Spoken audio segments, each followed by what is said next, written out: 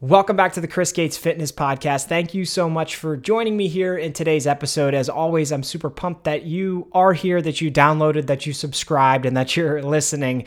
And we've got a good episode, a good topic to dive into today. This one's going to be a little bit different than the Q&A style podcast or the deep dive style podcast that I normally do here on the feed.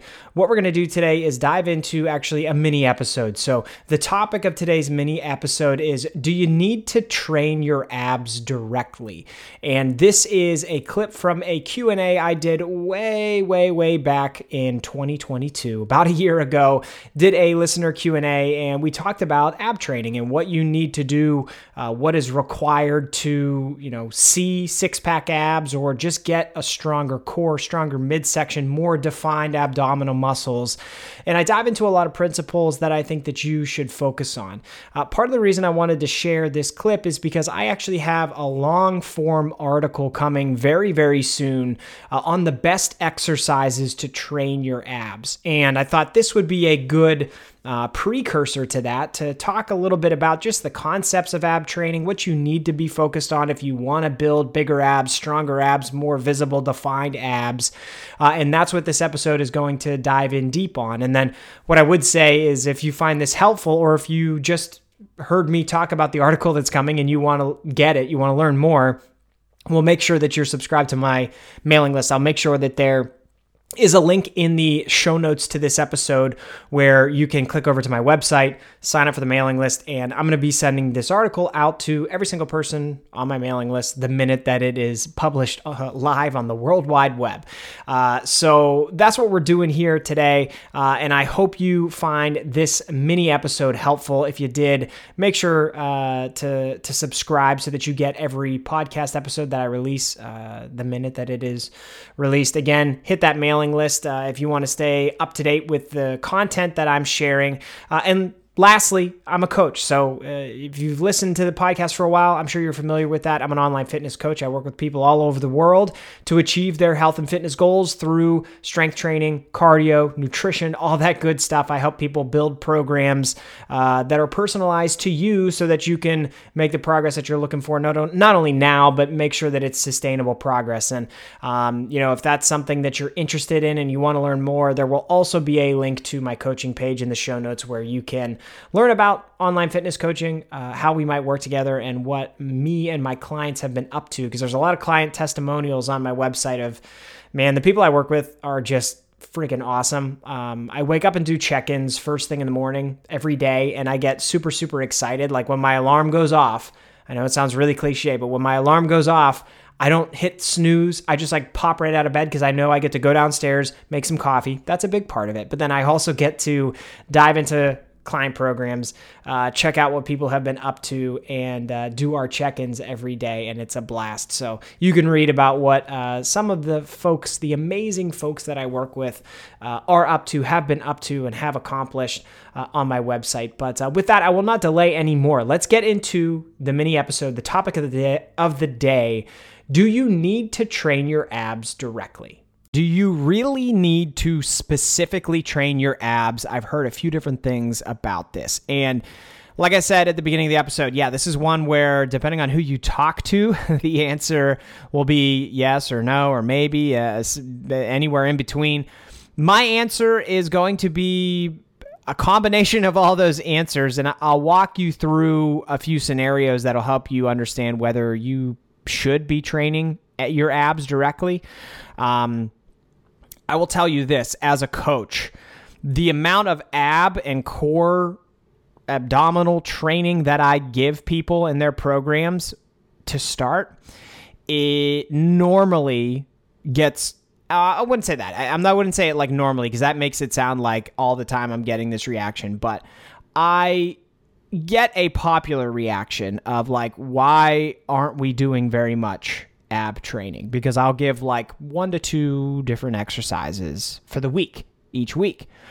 And that's because I think for the most part, the common perception of how you should train your abs is way over the top. You do not need to be doing 15 different ab exercises and as many reps as you possibly can of all of those different ab exercises each week, or I mean, God forbid, within a single session. Listen, I've been there. I've done like the Insanity and the P90X workout. Those are the things that got me started with fitness a decade or more ago. And I remember doing like Ab Ripper X for P90X, and it was probably, I don't know, 12, 13, 14, 15 different ab exercises, tons of volume, tons of reps. I'm sure it helped me build some of my abdominals that I have now, but like looking back now, knowing what I know from a strength and conditioning perspective, it was way more than I needed to be doing. And I think, again, generally speaking, I think people think you need to do far more than you actually do. The answer is it depends. Do you need to specifically train your abs? It depends on your current scenario. So if you're a beginner with fitness, if you don't have much development in your abdominal muscles, then doing some direct ab training probably is necessary if that's important to you, just to be able to build up your abdominal muscles. Your abs are no different than any other muscle group in your body in terms of like the fundamental principles of what it takes to build muscle. If you're trying to get bigger biceps, bigger shoulders, a bigger back, bigger quads, whatever you want to build, abs are the same. You need to be progressively overloading them over time. And I've written about this a ton. I've talked about it on the podcast a ton. So you can go back for like more detailed information on these principles if you want. I'll summarize them here very quickly. Most people see a benefit of doing 10 or more sets per muscle group that you want to build. And within those sets, you need to be lifting legitimately close to failure. So on each set, you should be lifting within 1 to 2 to 3 reps of failure. If you're further away from failure than that, you're probably not giving yourself the stimulus that you need to build muscle. Beginners, it's a little bit easier when you get started, but as you get into it, you're going to have to train harder and harder. So if you're a beginner or if you don't have much development in your abs, I would recommend that you do some direct ab training. It does not need to be 8 or 10 or 12 or 15 different ab exercises. Like pick 2, maybe 3 that you enjoy doing, and just focus on those principles of progressive overload, giving yourself enough training volume, making sure that you're either adding reps or adding a little bit of weight or adding sets to those exercises over an extended period of time while lifting within 3, 2, 1 reps of failure.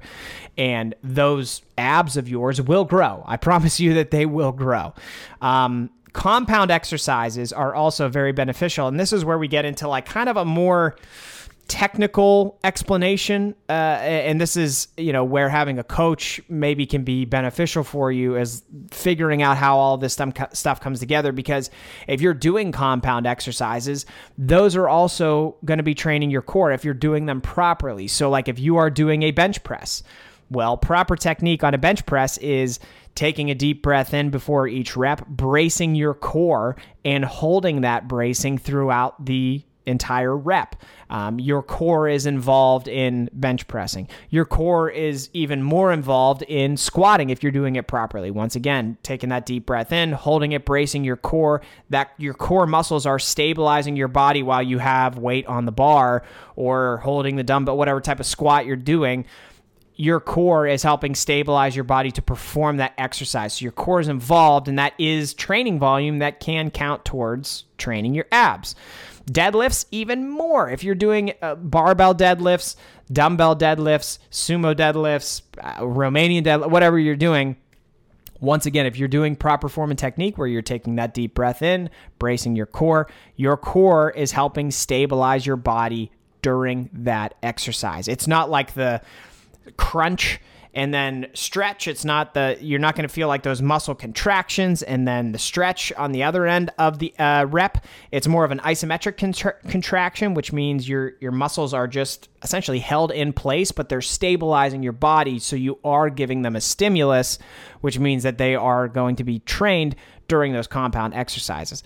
And I think as part of any good program, you're probably doing some compound exercises along with maybe doing an ab exercise or two, which is another reason why, like, I don't program a ton of ab training for my clients, because we're doing compound exercises. We are doing a lot of the things that you need to be doing in order to build overall functional strength for your body and build muscle. So we're getting a lot of core training by doing those things. And then we work in maybe an ab exercise at the end of the workout. Later in the week, we'll have another workout. We'll toss another ab exercise into the end there. Now, the last thing I'll say about this is, if you are an experienced lifter, if you've been training for an extended period of time, and you have focused on training your abs in the past, and you have decent muscle development in your core, your need to continue to specifically train your abs is probably less, as long as you're still doing compound exercises. I will tell you, for all of the reps that I've done training my abs in the past, which was all I trained in college, and nobody cared. When I look back on it, I think of all of the time I spent training abs that I could have spent training other muscle groups that now I would much rather be stronger with. But whatever. That is a topic for a decade ago. Most of my ab training comes by way of compound exercises, and I'll do some hanging leg raises once a week. That's all the ab training I do. You really, as you get more experienced and you lift heavier and you're doing these compound exercises, and assuming that you're doing them correctly, the need for direct ab training backs off quite a bit. So that was probably a longer answer than maybe you were looking for, but I wanted to make sure I mapped out all the different scenarios, because so many people are dogmatic in the answer to this question, where it's oh, you don't need to train abs at all.